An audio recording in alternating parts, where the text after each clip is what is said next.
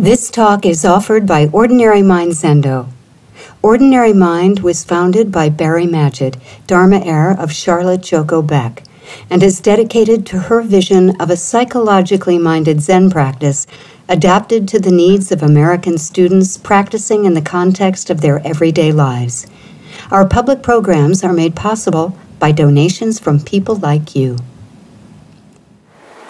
A monk asked Chao Chu, "Has the dog Buddha nature or not?" Chao Chu said, "Mu." Wu Men's comment: for the practice of Zen, it is imperative you pass through the barrier set up by the ancestral teachers.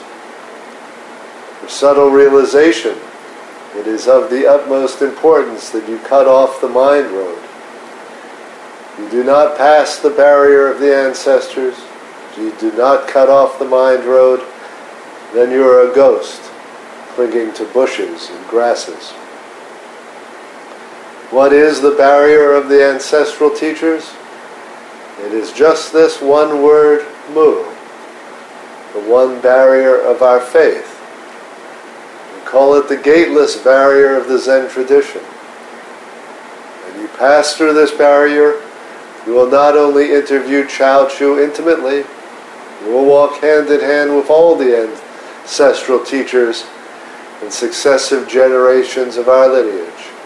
The hair of your eyebrows entangled with theirs, seeing with the same eyes, hearing with the same ears.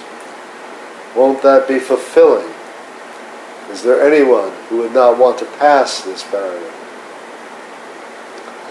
If so, then make your whole body a mass of doubt, and with your 360 bones and joints and your 84,000 hair follicles, concentrate on this one word, Mu.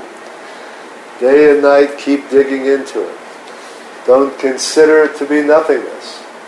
Don't think in terms of has and has not.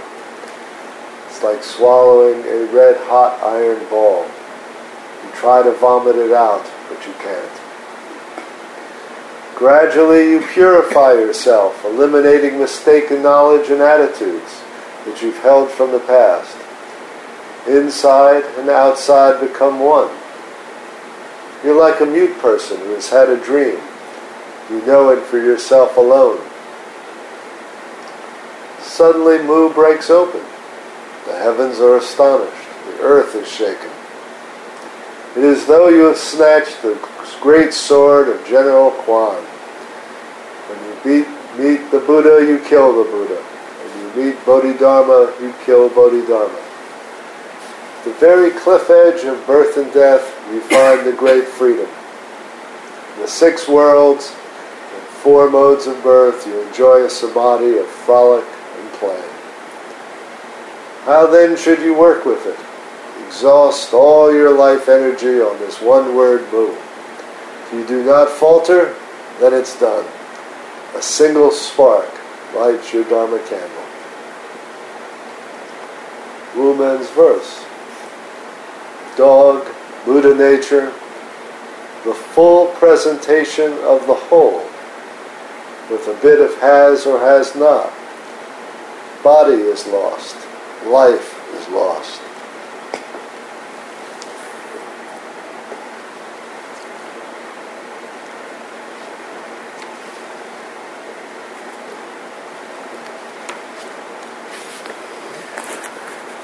Wu Men says that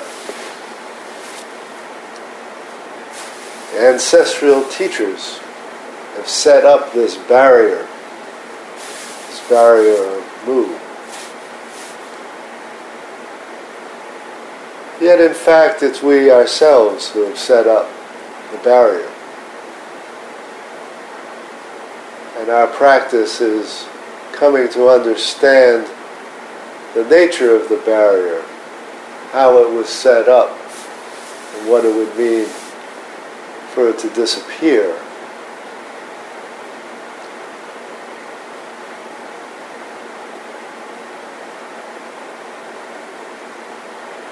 The barrier which Chao Chu attempts to illustrate in this dialogue about a monk who asks about a dog and Buddha nature. Are they the same? Are they opposite? How do you put them together? It's a barrier constructed out of a contrast between holy and profane, ordinary and transcendent, daily life and the life of the Buddha. All of these are arranged in a polarity, in a contradiction in the mind of the monk. And that dichotomy, that opposition, is itself the barrier. I have talked about the way we construct barriers out of our curative fantasies, because those are our personal stories that bring us to practice and define what we each individually imagine is lacking or needs to be transformed or needs to be eliminated. What do we imagine our cure, our enlightenment will look like or feel like? How will we be different? What about who we are will disappear? What about who we are will be transformed into something else? These are all our personal versions of dog and Buddha.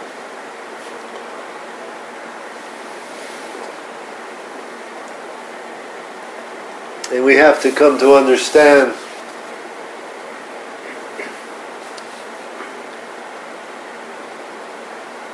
how the very things that we call aspiration are themselves bricks in the barrier that we're here to bring down.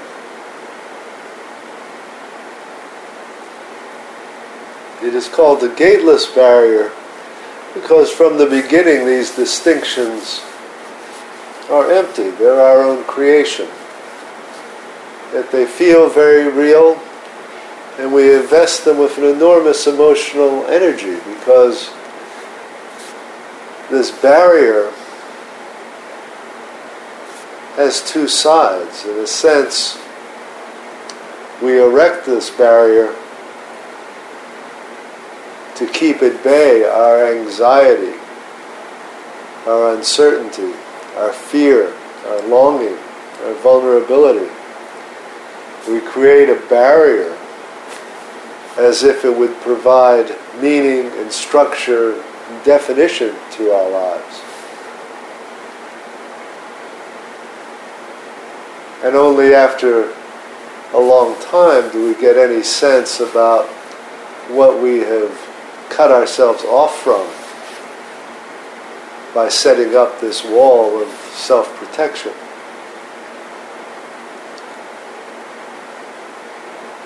To keep ourselves safe, we lock ourselves in a cage, and only then belatedly realize we are no longer free.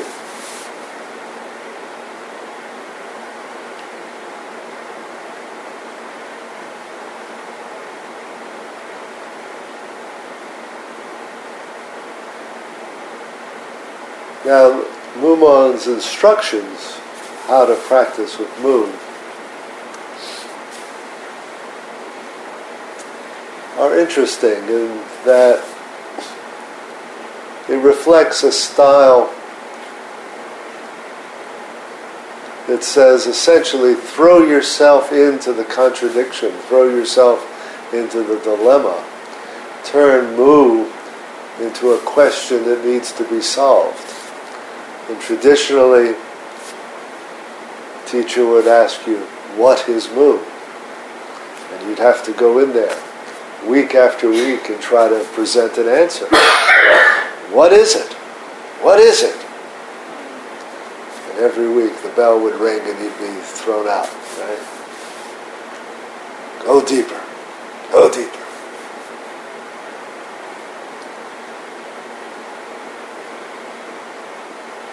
See, the whole setting up of Mu in terms of question and answer is just like setting up a dichotomy between dog and Buddha nature. It's a whole other kind of split that you're brought into the middle of. How did Mu become a question that needs an answer, right?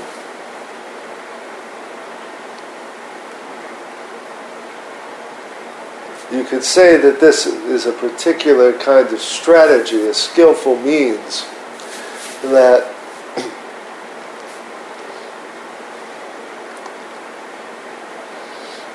sort of has an analogy, I thought the other day, between the old Marxist revolutionary strategy of heightening the contradictions, right? If you feel like there is class struggle, you don't try to ameliorate it, you try to push it to its limit so it'll break in revolution, right?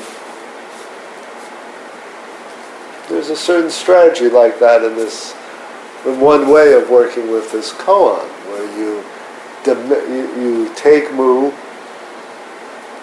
the student thinks it's a problem that needs to be solved, so yep, we'll go with that, and we'll push it to its limit. You think there's a problem?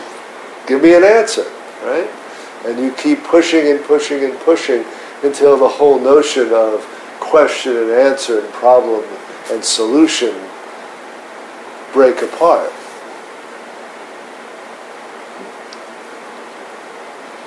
What you might describe in contrast, the Soto way of approaching Mu is more of a model of let's create the ideal socialist community where the problem no longer exists and we can live out the answer, right? We'll live out the answer where our daily practice of zazen, the daily life of a monk, provides the very answer the monk thinks he's missing. Zazen is not a means towards enlightenment, it's the expression of enlightenment.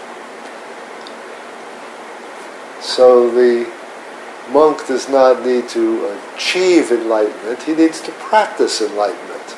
And the practice of enlightenment is immediately available every time you sit down on your cushion. In fact, you can't miss it.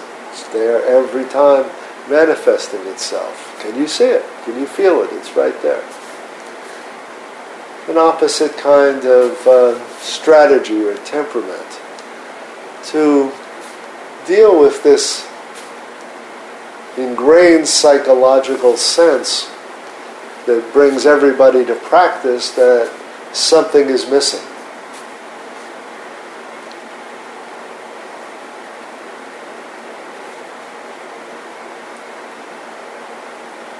Now, part of the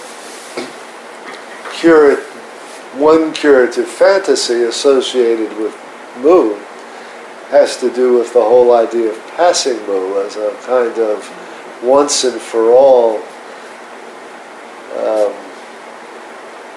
I don't know, get out of jail free card, right?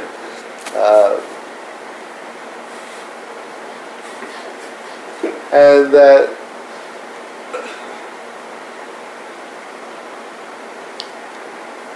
we cease to, we think that we're going to get something at the end of this, even though Muman there very specifically says, don't think in terms of has or have not. People tend to ignore that little piece, and they want to come away thinking, now I've got it. Right? And the passing of a koan becomes something you've got. This, of course, just sets up the same problem all over again at a new level, because what you've got is this usually momentary experience of okayness or inclusiveness, of nothing missing, but that becomes identified with a certain state of consciousness that now you want to hold on to. And when you're trying to hold on to any state of consciousness, then the whole world becomes your enemy.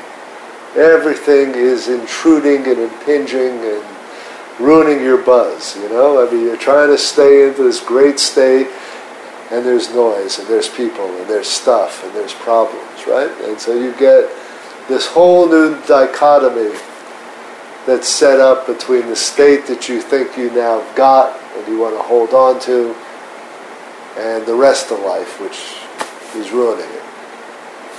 So you have to start all over again. And that's the thing with Mu. Is we have to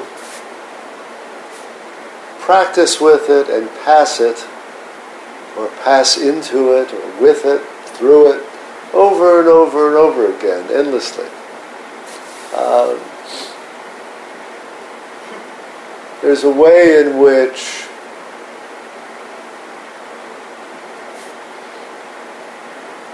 working through Mu manifests best as forgetting about it entirely. You're just living your life, and it's a seamless engagement with what's the next thing. You're not dividing your life up into the good parts or the bad parts or the problems and the solutions. You're just living your life. But for most of us, we don't stay on that track. We can't stay on that track all the time. And we will get derailed by pain, whether physical or emotional, loss, whether physical or emotional, by desire. And all these things set up new dichotomies of things that we want to get rid of, things we want to hold on to. New versions of dog and Buddha nature that have suddenly have a contrast.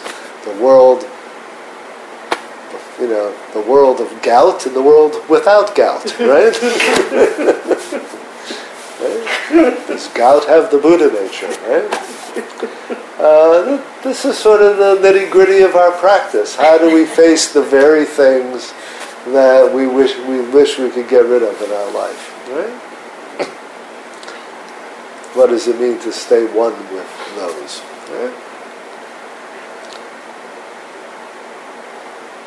Mu, as I have practiced with it, means drawing this big circle that contains everything. Right? Nothing is outside of Mu. And we practice watching where have we drawn some line, where have we drawn a boundary, what have we unconsciously or consciously placed outside the circle of our acceptance. Right? What does it mean to notice that barrier, that edge, and then bring things back in? The edge itself has to be included in the circle. That was Joko's great teaching, that the edge of anxiety or anger that signals something is not it. That's right. That itself you have to bring into the circle. That's our dog, right? That, you know, my pet emotion, right? That's getting out of hand. It's gotten off the leash. And I don't know what to do with, right? How do I bring that back into the circle?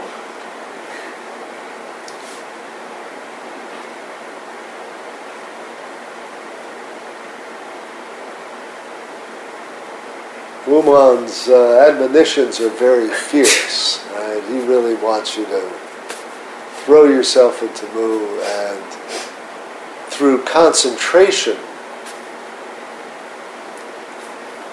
put everything into Mu. Just make your whole consciousness filled with this syllable, so that Mu goes out and fills the whole world, right? It absorbs everything.